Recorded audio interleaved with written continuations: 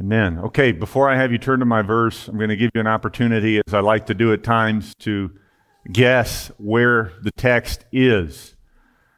Christ liked to use illustrations and metaphors. Paul, obviously, imitating the greatest teacher who ever lived, did the exact same thing.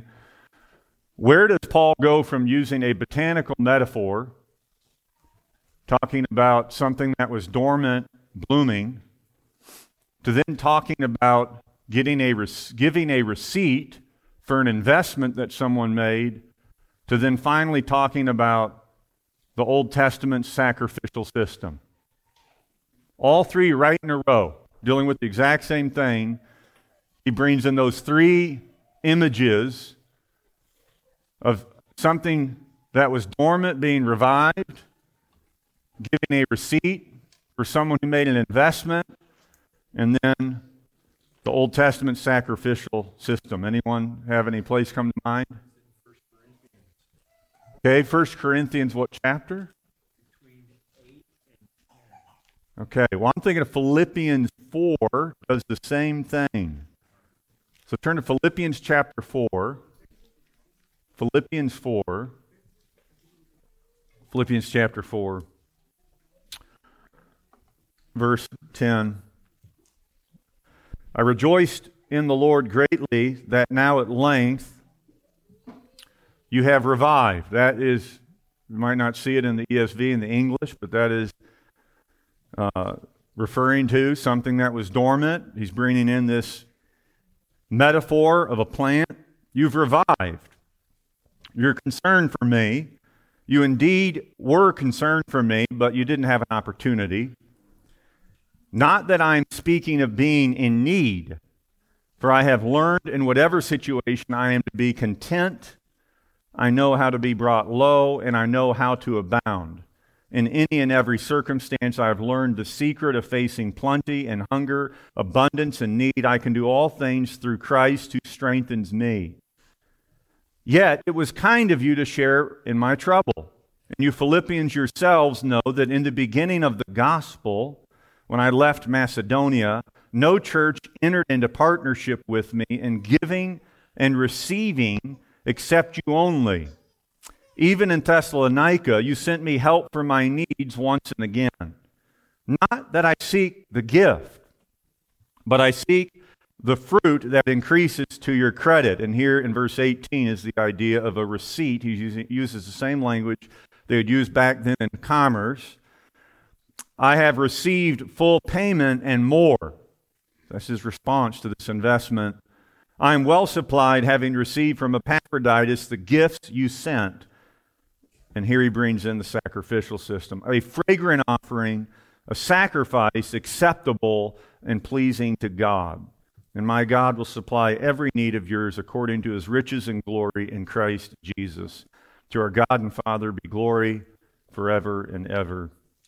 Amen. Well, those words, I know I taught on those years ago, but a few weeks ago, I had them again in my reading, and I thought, you know what? I really want to think about verse 17 again. I really want to think about what is Paul saying when he says, I didn't seek the gift, but I sought the fruit that increases to your credit. Right? I just want to think about that again for myself. Not only do I fully understand what is Paul even saying in the text, but whatever reality he is speaking about right here in verse 17, how true is that I am gripped with that reality in my own life of what Paul is telling this church he's seeking them. You see that in verse 17? Not that I seek, but I seek, right? Paul's talking about seeking something, and he's seeking something when he thinks about a church. And so the same thing you could say would be true of missionaries who we are giving support to. When they think about us, there's something they're seeking for to be a reality. And that was true of Paul as well right here. So it's part of what led me to think about this. Yes, it is the day of a business meeting, so I think there is going to be some application here. Yes, there's definitely connections with what Brother Tim shared from 1 Timothy 6 last Sunday. Paul dealing with the vital importance of contentment in these verses right here.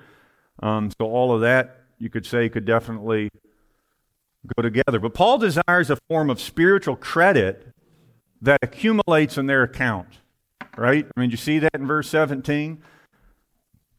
I don't seek the gift. I seek the fruit that increases to your credit. So there's fruit and increases to an account, right? Paul's using that language right there in the verse.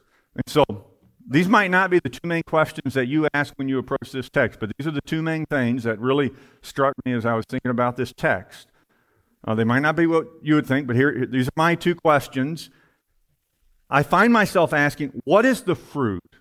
What is the fruit that Paul says will add to my credit and attribute to my account?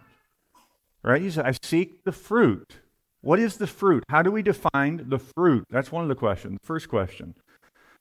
The second question, what and where is this credit and account that Paul refers to? The increase is going into what account, and why does that matter? Right? So, in short, two main questions I have is, what is this currency, the fruit? And I want more details on the bank account that Paul is talking about right here in this text. And so this is something on Paul's mind that he is seeking and desiring for this church.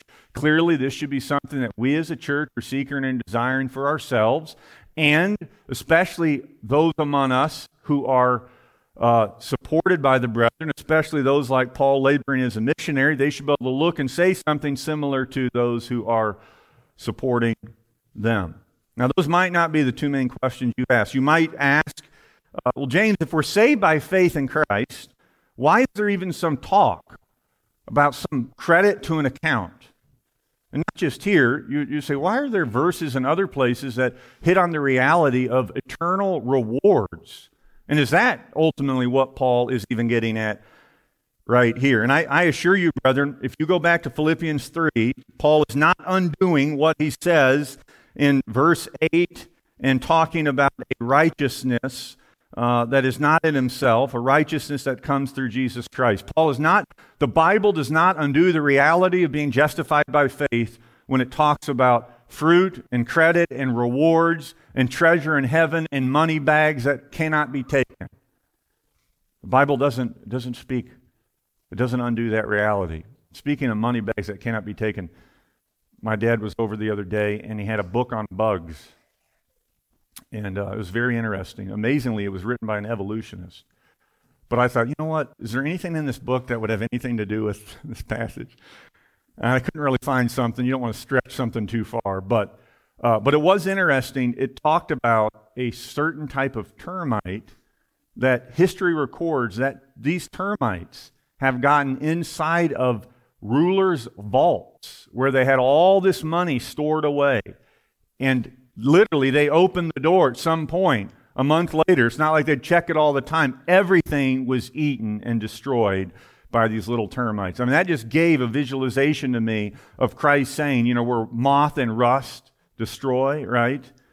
And so, brethren, there are so much destructive powers, even in the physical realm, that remind us of the reality that, as Tim talked about last week, we're not going to take anything with us. Or is actually Paul saying there is something we're going to take with us because it's not ultimately of this earth?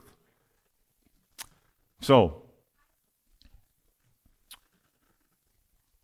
now I'm going to make maybe some more comments on, in the end on what I just mentioned about that third question that people might have.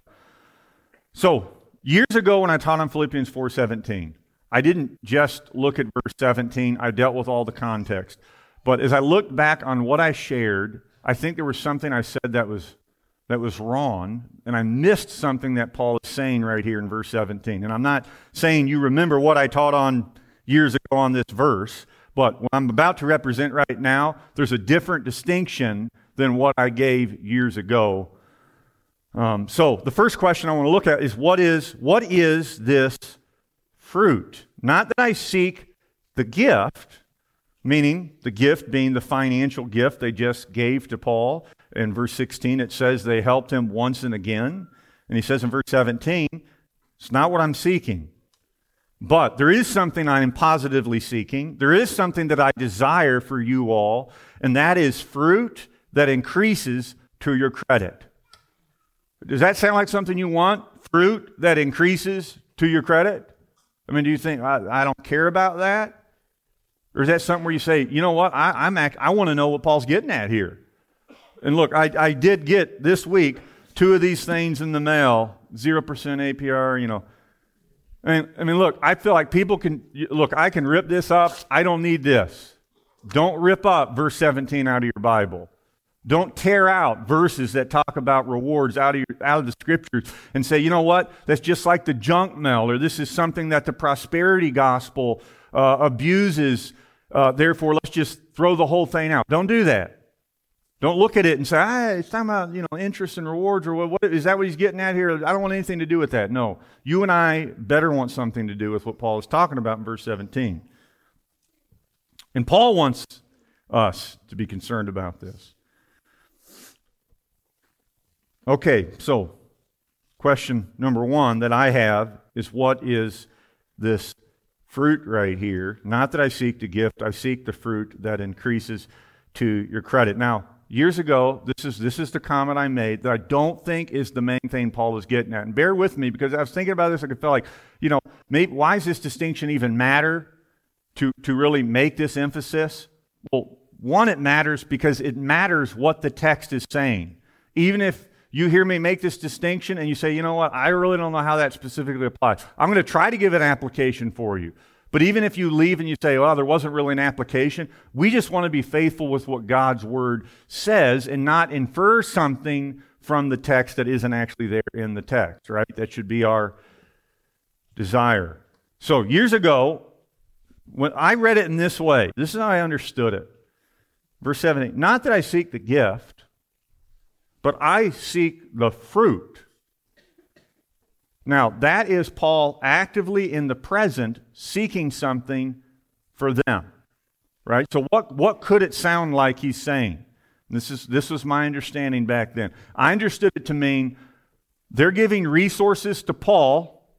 Paul is then taking those resources and he's trying to invest those as he labors, and based on the fruit Paul gets, the church now is going to get an interest in that fruit that Paul gets.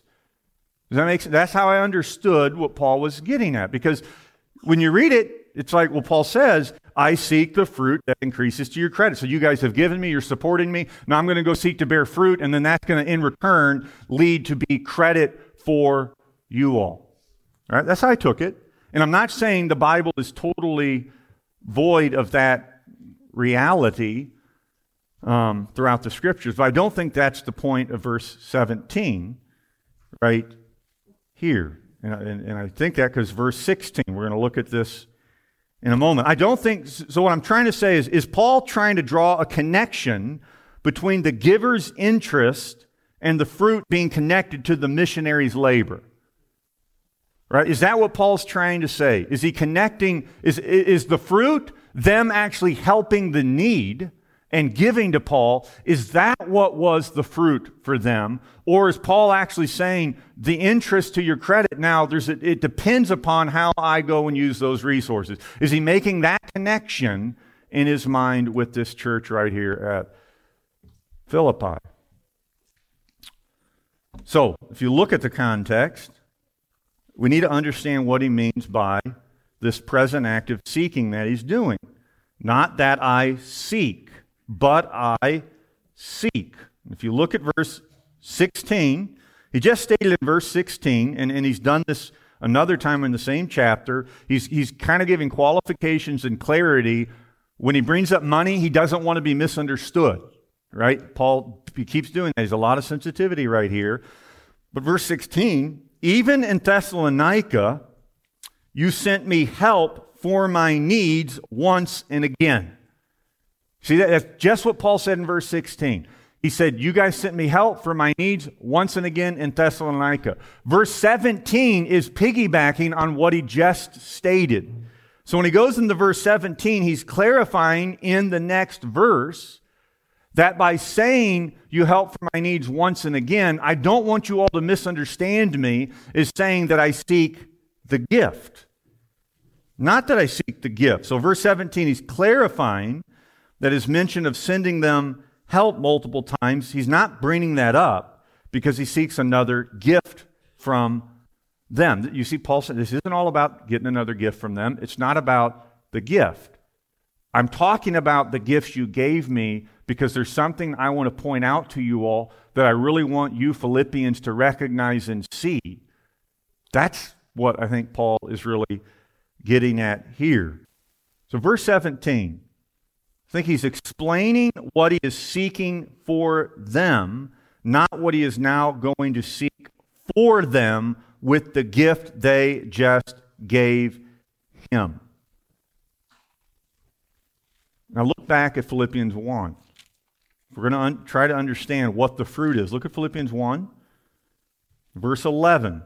We find the exact same word for fruit right here.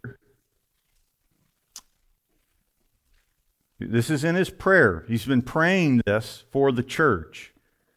He's stating them what his prayer has already been. And verse 9, it's my prayer your love would abound more and more with knowledge and all discernment, so that you may approve what is excellent, so that you may be pure and blameless for the day of Christ. And then look at verse 11. What's he wanting from this love abounding? What's he wanting from them approving what is excellent? He says, filled with the fruit of righteousness that comes through Jesus Christ. And what's this fruit ultimately for? It's to the glory and praise of God. So Paul's looking at a church, and he desires for them to be filled with fruit. He's already told them that's exactly what he's praying for them, to be filled with fruit. Okay, so you go back to chapter 4. Paul is thanking them for the gift they gave, letting them know he's not seeking another gift. That's not his motive. All he's doing in verse 17 is saying, look, I'm not wanting another gift. My thing, what I want, is what I prayed for in chapter 1, verse 11. I want you all to be filled with fruit. And by you all helping in my needs, look at verse 16. Even in Thessalonica, you sent me help for my needs once and again.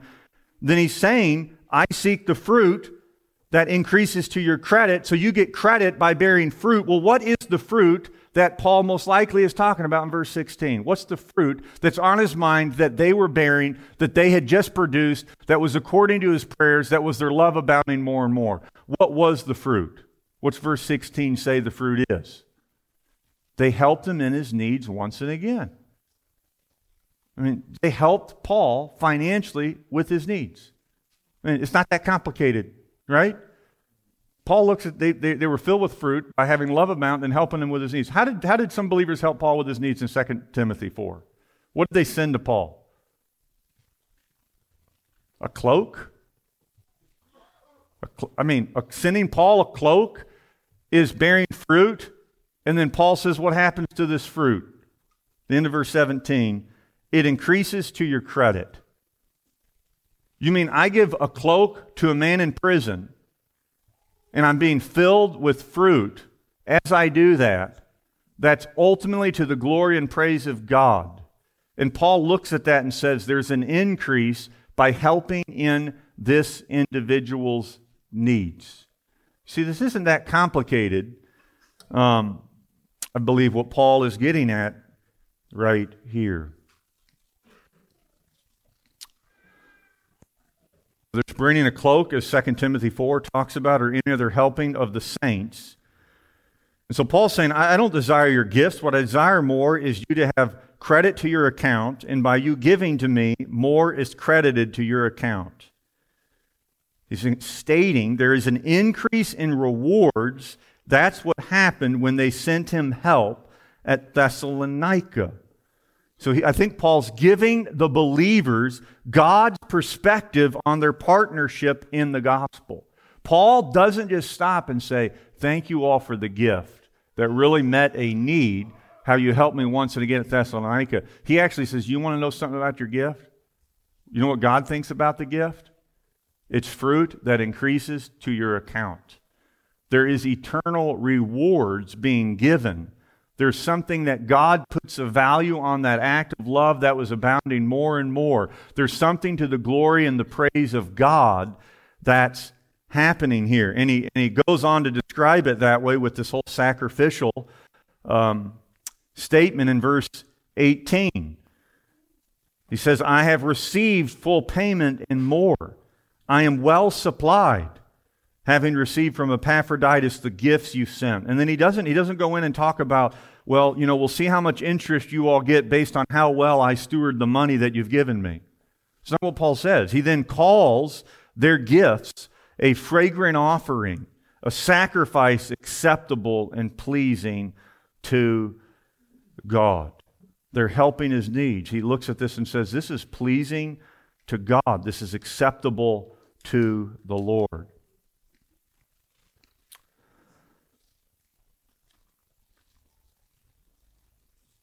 Paul was well supplied. It's an interesting statement, right? Am I well supplied? Someone could make a statement, I'm not well supplied. Paul could look at them and say, I am well supplied. Now, why does this distinction matter? And I felt like last couple minutes were sloppy, so let me try to restate this one more time, just to make sure. My past understanding was I connected too much the fruit that the believers bore to be with the results Paul produced.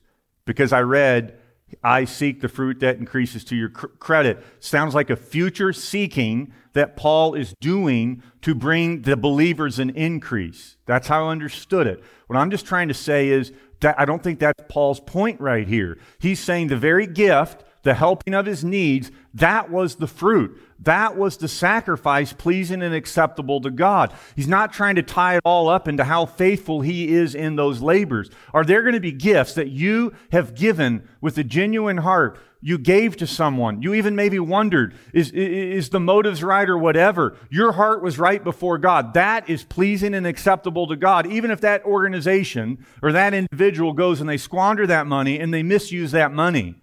I don't think Paul is trying to say all this fruit is connected to the quality of the laborer. Not that the quality doesn't matter, right? He says in John, 2nd or 3rd John, support those among you who are worthy, right? There's something about wanting to have quality people. We should desire that. But I think in the past, I too much drew an inference from the verse. And I even brought in that example where in the Old Testament, you got the men and they go to war and then they get back and they don't want the men who stayed with the baggage to share in the load. And then, and David rebukes them and says all are going to share equal. And I think I pulled in that. I'm not saying there isn't that reality. I just don't think that's Paul's main point right here in this text.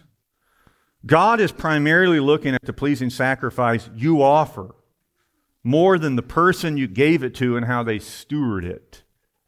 And I think we can get caught up in that, even in smaller ways, with homeless people on the street or something, and they're asking for something in need, and am I going to err on the side of being more liberal, or am I going to try to discern the legitimacy of their need and ask 1,000 questions or something like that? Look, if in your own heart you want to help them with that need, and you want to give to that person, they might go squander it on alcohol and drugs. But I would argue that your heart there in giving that gift, that was pleasing and acceptable to God. Even if they went and squandered it, it doesn't mean we throw out discernment. No, not at all. We want to be fellow workers for the truth. We don't want to support shysters or people who are crooked or anything of that reality. But God's looking at you offering and helping others in need, the God who supplies all of your need. And as you offer that gift, as you give to that situation, that is bearing fruit. That is pleasing and acceptable to God. And what's amazing here? How many churches at this point were supporting Paul in this whole partnership of giving and receiving? Or not at this point, but in the past. Look what Paul says right there. Which verse is it? 15. When you Philippians yourselves, you Philippians yourselves, in the beginning of the gospel, when I left Macedonia, no church entered into partnership with me in giving and receiving except you only. And you say, wow, they were the only ones who really partnered to meet Paul's needs. And you hear that? Giving and receiving. Giving to Paul and receiving. And many would argue that is also pointing to this reality of fruit that increases to your credit right there in that verse. No other church partnered with Paul in this way early on. And then he goes on and he says, even in Thessalonica, you sent me help for my needs. How many times? Once and again.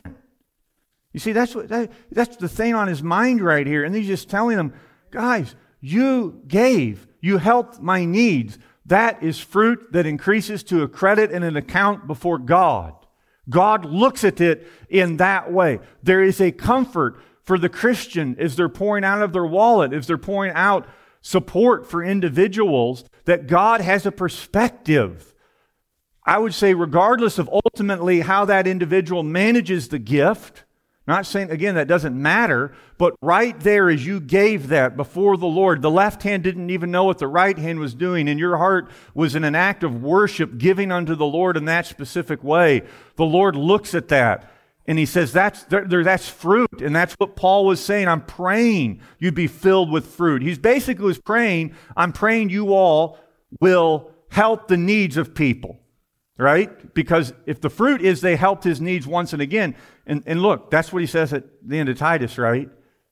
Let our people do what? Let our people help those with urgent needs and not be what? Unfruitful. You see, Paul looks at fruit as you helping the needs of others, and he wants you to know that you're helping the needs of others has an eternal consequence. It's not just something that you help them with a cloak right now while they're freezing in a prison cell. He's saying, brethren, God looks at that in a specific way, and you need to look at that in that way as well. And so that should obviously make us want to, if there's a place for us to have revived concerns, what if there's some area of support that we're dormant in, or area of being involved in giving and receiving with certain individuals, and it used to be this blossoming garden, and maybe, it's just like Paul, the Philippians, he recognizes they didn't have opportunity. I mean, there's certain seasons where there's opportunity to support in a certain way, and there's other seasons where there isn't the opportunity. It wasn't that the Philippians didn't have the desire. They had the desire, they just didn't have the opportunity.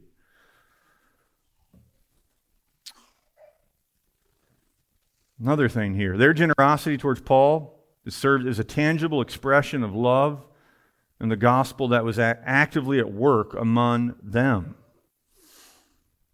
That every time they gave to Paul, Paul's saying, every time you gave, it served as evidence of a kind of fruitfulness. I was praying for you all. I mean, think how encouraged you're praying that they'd be filled with fruit. And then they meet your needs once and again. And you're thinking, these people they're bearing fruit. They're caring, they're serving. And this fruitfulness is said to be recorded in the divine ledger as interest, a clear sign of their growing spiritual productivity. And this fruitfulness, as we saw in chapter 1, this filled with fruit, is ultimately to the glory and the praise of God. And how does Paul view this church here? What does he say in chapter 4, verses 1? Therefore, my beloved brothers, whom I love and stand for, my joy and crown. So Paul actually it's not just that these believers, get this, that they're actually having fruit that increases to their credit, but the church itself, living out the gospel, staying faithful to the Lord. Paul looks at that and sees part of his own reward there, because he looks at believers as being this crown. And that's part of the fruit the apostles even looking at. And so Paul's looking and he's encouraged because he sees his labor was not in vain among them, right? Unless they had believed in vain. And then Paul's also encouraged because they themselves are incurring interest in an account for themselves. Paul's primary concern is not reward, but the gift that, yes, leads to that, serves as proof their relationship with Christ. It's thriving and it's continuing to progress. So I think that's Paul's. If you look at this whole letter, what did he pray earlier? It is, he said that I'm remaining for your progress in the faith. Right? That's Paul. Paul already said his goal here. His ultimate priority is their well-being. It's not his material needs, and it's not just focused on their eternal reward. He's wanting to see them make it.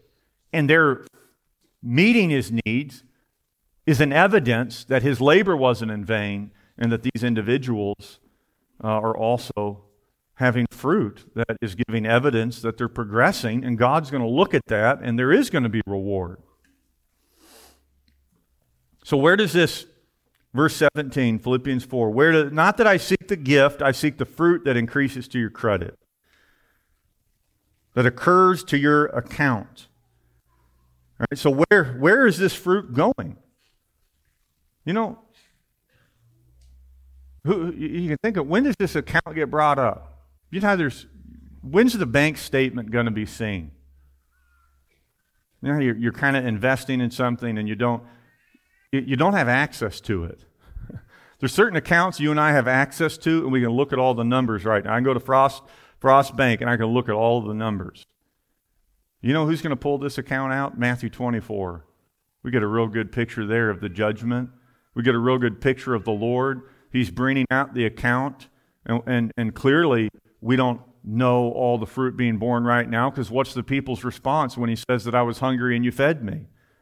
Yeah, when did we do that? Reality. They're not even fully aware of it. You see, their life is just gripped by love for Christ and serving one another. They're not keeping an account because they know the Lord is ultimately keeping an account. And so the Philippians on that day, one of those things that's going to be there is going to be the fact that they helped Paul in his needs once and again. And not only did they do that, they did that when no other church, for whatever reason, was willing and led to partner with him in giving and receiving except them only. And they allowed him to be well supplied. That's going to come up right there in Matthew 24. And there's going to be acknowledgement before the Lord for this reality. This whole word account in verse 17, it's the same as Philemon 1:8. This is talking about a physical account, but Paul said that if he's wronged you at all or owes you anything, charge that to my account. All right? You got a physical account. Well, I'll pay that debt.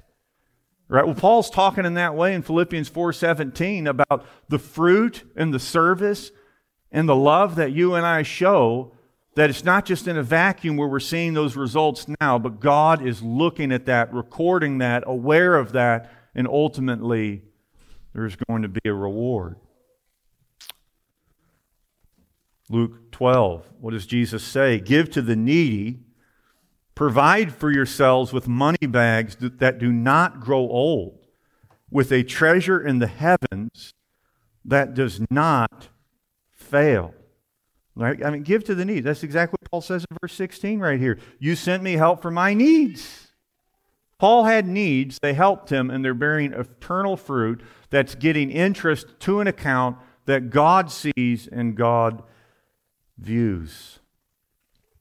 This is an incredible reality of the Christian life. Ephesians 6 says, you will receive back from the Lord for any good that anyone does.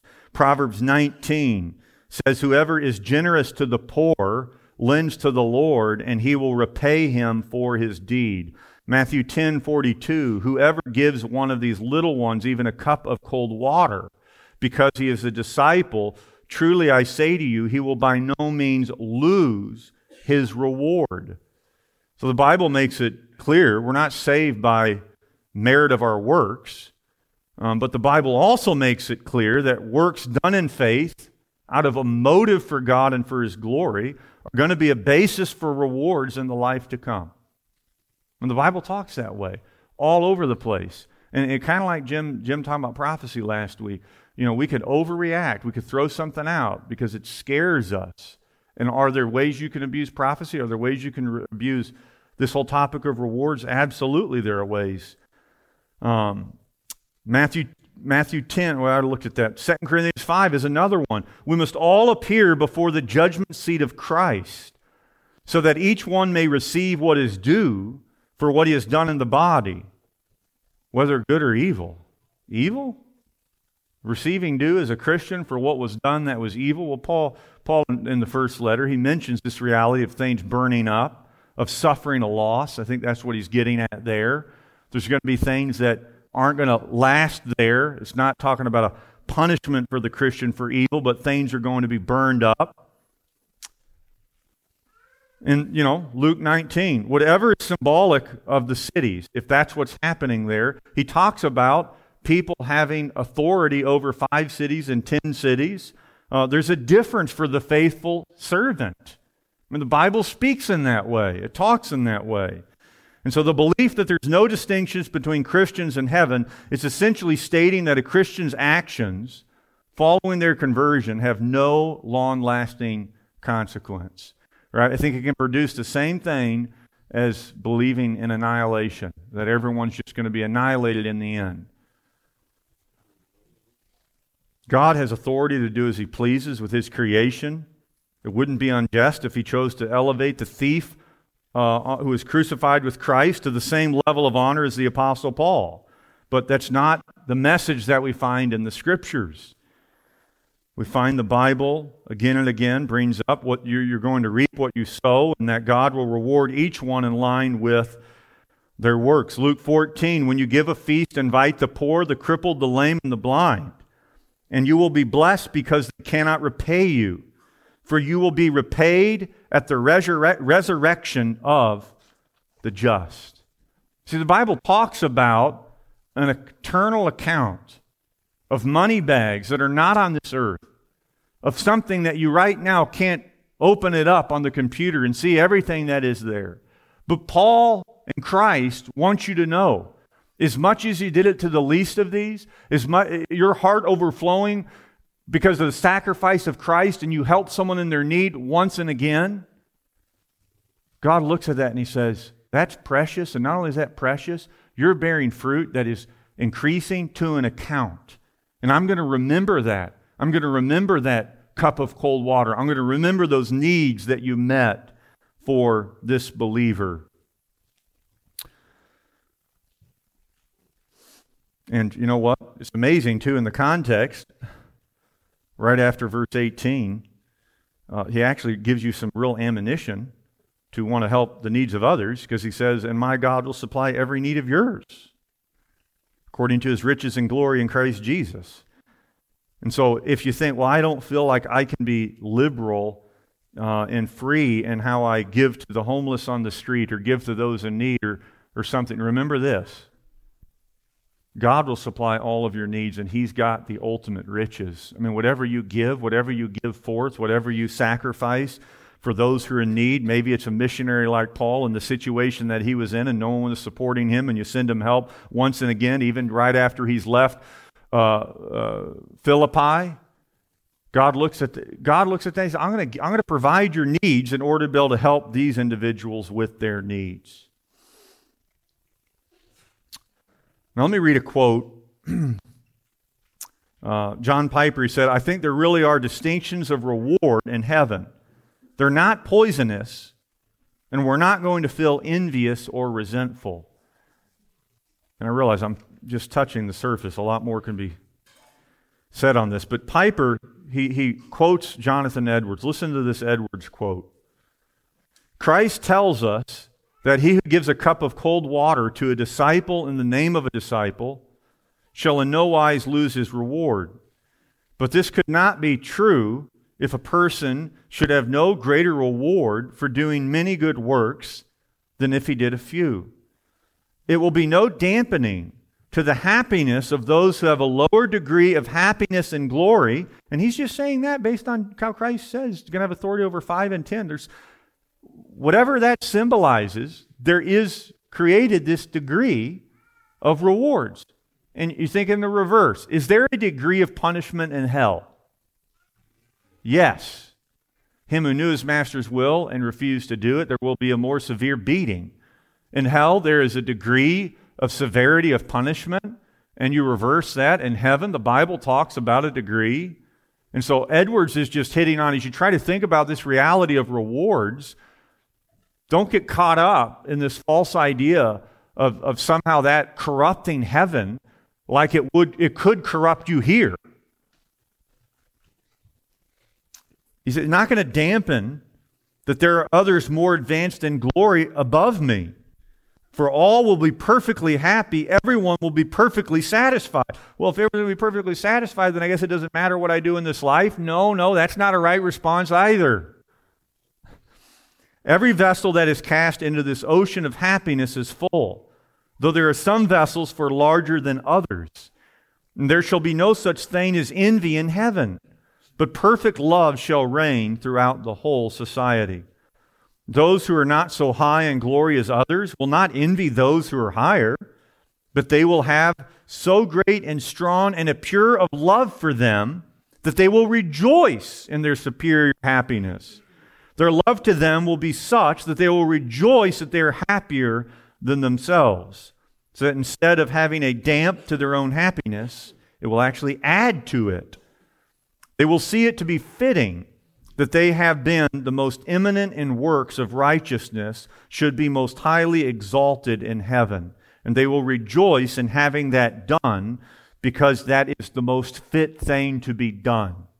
Right? And I would say in a similar way, when you think about how can it be that the believer in heaven could look upon the damned in hell and not weep when they see their own family members there in the unquenchable fires?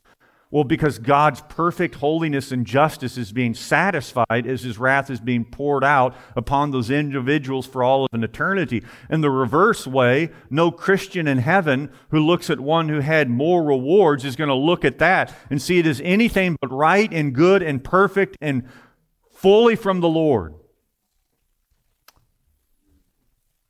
There's going to be a perfect harmony in that society. Those that are most happy will also be most holy. I don't know entirely what he's getting at there. And all will be perfectly holy and all will be perfectly holy, thank you, and perfectly happy. But yet there will be different degrees of both holiness and happiness to the measure of each one's own capacity. And therefore, those that are lowest in glory will have the greatest love to those that are highest in happiness, because they will see the most of the image of God and have the greatest love to them. They will rejoice to see them most happy and highest in glory. And Edwards doesn't have a footnote for all of the verses that back up every one of these statements he's making. But just a little more from the thing. It's quite a thought he's trying to represent, whether you agree with every nuance of it or not. And on the other hand, those that are highest in glory, as they will be the most lovely, so they will be fullest of love, as they will excel in happiness. But they will proportionately excel in divine benevolence and love to others, and will have more love to God and to the saints that are lower in holiness and happiness. Maybe his point is, there's no envy in heaven, and there's perfect unity in heaven. If all that drowns you out, that's his point. Even though there's the reality of a degree of rewards. But, again, don't look at that and say, oh, it doesn't matter. Look, if you were a lost person, and the Bible talks about such a thing as more severe beating in hell, you wouldn't want that. It's describing something. So I'd say in the same way, if the Bible talks about greater rewards, well, I'd say you should want that. And you and I should want to live in such a way to be offering pleasing sacrifices to the Lord that are acceptable in His sight, doing it in a non-hypocritical way, doing it for the will of God. Yes, even if you find out certain of those resources were not adequately used, whatever that situation was, you are bearing fruit. And Paul wants you to know, believer, what he says right here in verse 17, this is the reason I'm bringing up the fact you helped my needs once and again at Thessalonica. I'm not bringing it up because I want another gift from you. That's not the goal. I've received full payment and more, but I want you to know the thing that I've been praying for you is that you'd be filled with fruit. And this is what I'm seeing in you helping my need. You've done fruit, and I want you to know that that fruit is increasing and it's going into an account. There are rewards from the holy, holy God. He hasn't just saved you, not by works of righteousness that you have done, but He saved you unto being zealous for good works. And the amount of zeal you have for good works, it matters. There should be a desire to say, no, I'm not going to be passive in this area of seeking opportunity to good to one another, because God's looking at it. God's watching the good that I do. He's keeping an account of these realities. And you can say, it sounds Catholic. Brethren, don't let Catholicism, don't let work salvation distort in your mind the reality that God is looking at your works. He's going to bring up an account on Judgment Day, and He's going to say, you were hungry and you fed me. He's going to bring all these realities out. We can't let this kill that. So, is there somewhere in your life you need a revived concern for someone? Or, take Paul, what he says right there, the opportunity. Is there anywhere where you look and you say, you know what? I can't say like the Philippians that we didn't have an opportunity. We did have an opportunity, but we didn't do anything about it. Right? Paul understands that they didn't have an opportunity and they had a desire. Well, what if there's a situation in my life where I have the opportunity and I'm not doing anything about it? So that's one question of application for you, brethren. And I would say it really matters that you should think about that question, because Paul is saying, if you're missing an opportunity that God is putting in your lap to help the needs of someone, there's fruit to be gotten. And Paul's praying that you would be filled with fruit. He's praying your love. It's amazing. The thing that leads to being filled with fruit, the first thing he prays for is our love to abound more and more. This isn't a law. Your love abounding more and more, you will go do good and you won't overly think about the good you're doing. It's out of love. So that'd be another application here. You should pray to be filled with fruit as Paul was praying. We should be praying that for one another. You should be praying Philippians 1 for the church. I know I've heard this verse quoted at prayer meetings before. It's right to pray that the brethren's love would abound more and more. It's right to pray that we'd have knowledge and discernment, that we would then in return approve what is excellent. Right? We don't want to just approve what's good. We want that which is most excellent. We want that which is most excellent in the business meeting. We want that which is most excellent with our own personal finances. Another thing, remember, brethren, verse 18, God looks at the offering you're giving is a sacrifice that is acceptable to God. Helping someone in their needs. God looks at that and says, that smells really good. That's a pleasing aroma in my sight. You know, you don't always feel that. Doesn't matter what you and I feel. What does God say? Another thing from this passage is verse 15. It's interesting. It hit me. It was a church sending this support together in a corporate way. No church entered into partnership. And that's what we're going to do this evening, right? This afternoon. It's not going to get into the evening, Lord willing. We're a church, right?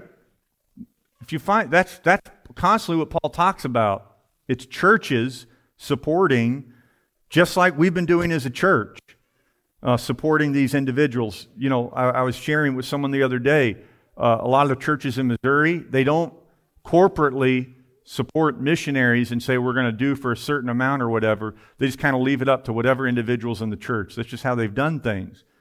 And I was trying to think, well, is that really the best route? Is that Paul's saying here, a church partnered with him? I mean, it sounds like we're doing this afternoon. We're all getting together and we're committing to send support in a specific way. And so I think that's a right thing that's happening right here.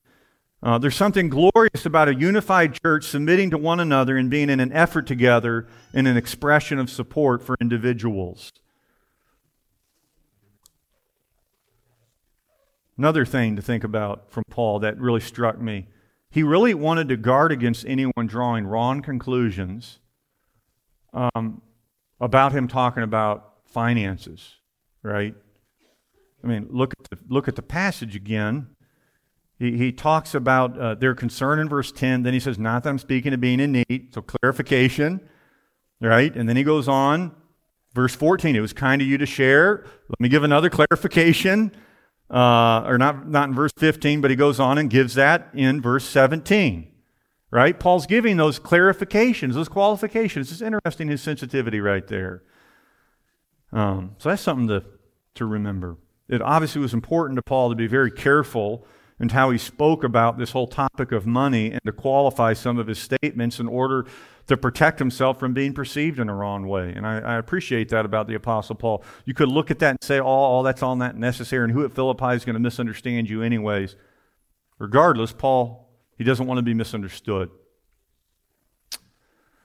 Well, one other thought right here in closing. I was looking at a journal of mine recently, and it read this. This is from 2019. In the last few days, we had my grandmother's funeral. When we were all at the house together, one of my uncles mentioned my grandmother had a chance to invest $20,000 into the restaurant company Cracker Barrel. It was started by her stepbrothers in Lebanon, Tennessee. All of her siblings invested, except for her. She thought to herself, who would want Tennessee food? Eventually, Cracker Barrel attained a $1 billion market value in 1992. All of her siblings cashed in on their shares and became multimillionaires. And this is I put in my journal. Lesson, let us not miss investing in spiritual things that have a great return in the life to come. And you know what? We don't want to be like my grandma. I'm not saying my grandma made a wrong decision. I'm trying to apply this in the spiritual realm. You could say, who wants Tennessee food? Who wants the gospel? Who wants this Christ? And who wants God is not going to be in this. It's too little. We don't want to think that way and not invest. It matters not whether they want it or not. Christ commanded us to speak forth the truth. And then I put at the end of the entry, Philippians 4:17, the fruit that increases to your credit. And so, brethren, this verse right here and all these verses in the Bible, and many a sermon could be said on this, it's not like the junk mail that you get where it doesn't concern you. This does concern you. It does concern me. Don't trash these verses and these realities. And brethren, it is an incredible privilege to be able to be engaged in supporting the labors of the Gospels and the gospel going forth and helping people in their needs and doing it once and again. And one of the things that Paul brings up in this letter is the longevity of the Philippian support. It's interesting, from the first day until now. And so that church at Philippi, they had a commitment for Paul for the long run, and Paul appreciated that reality. I think that's been a very good quality of our own church, is having longevity in many of our commitments. Even some of the commitments where we haven't been able to have the person come here for years, and it could be easy to feel detached with that individual and that missionary. There's something about being with them in the long haul all the way to the end as they're seeking to remain faithful. So, those are some thoughts. Let's pray.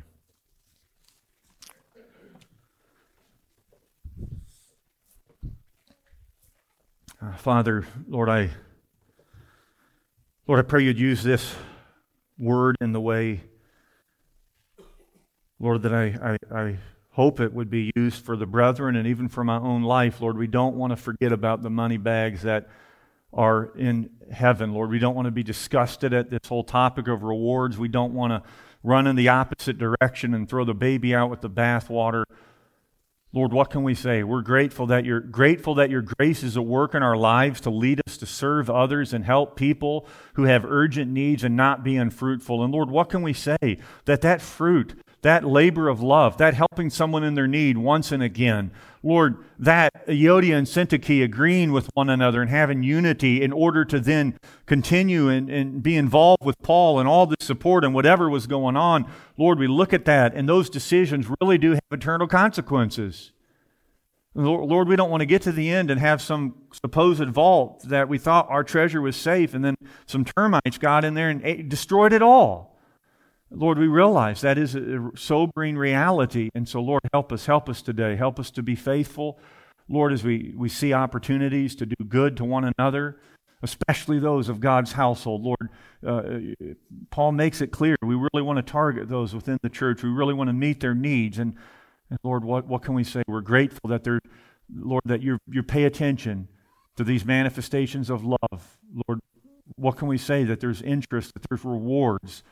Lord, it's incredible, this reality, Lord, that you'd even save us, and then you give us something to do, and then even in heaven, that you've designed heaven, this world of love, where there is no envy, and yet you've also added this aspect to it. And Lord, we don't want to just think of that and shrink back and say, oh, it makes me uncomfortable. Lord, I pray you'd show us more of these glorious realities, and Lord, help them in a right way to motivate us where they should. And so, Lord, be with us as we fellowship now and into the next meeting. Lord, we commit ourselves to you in Christ's name.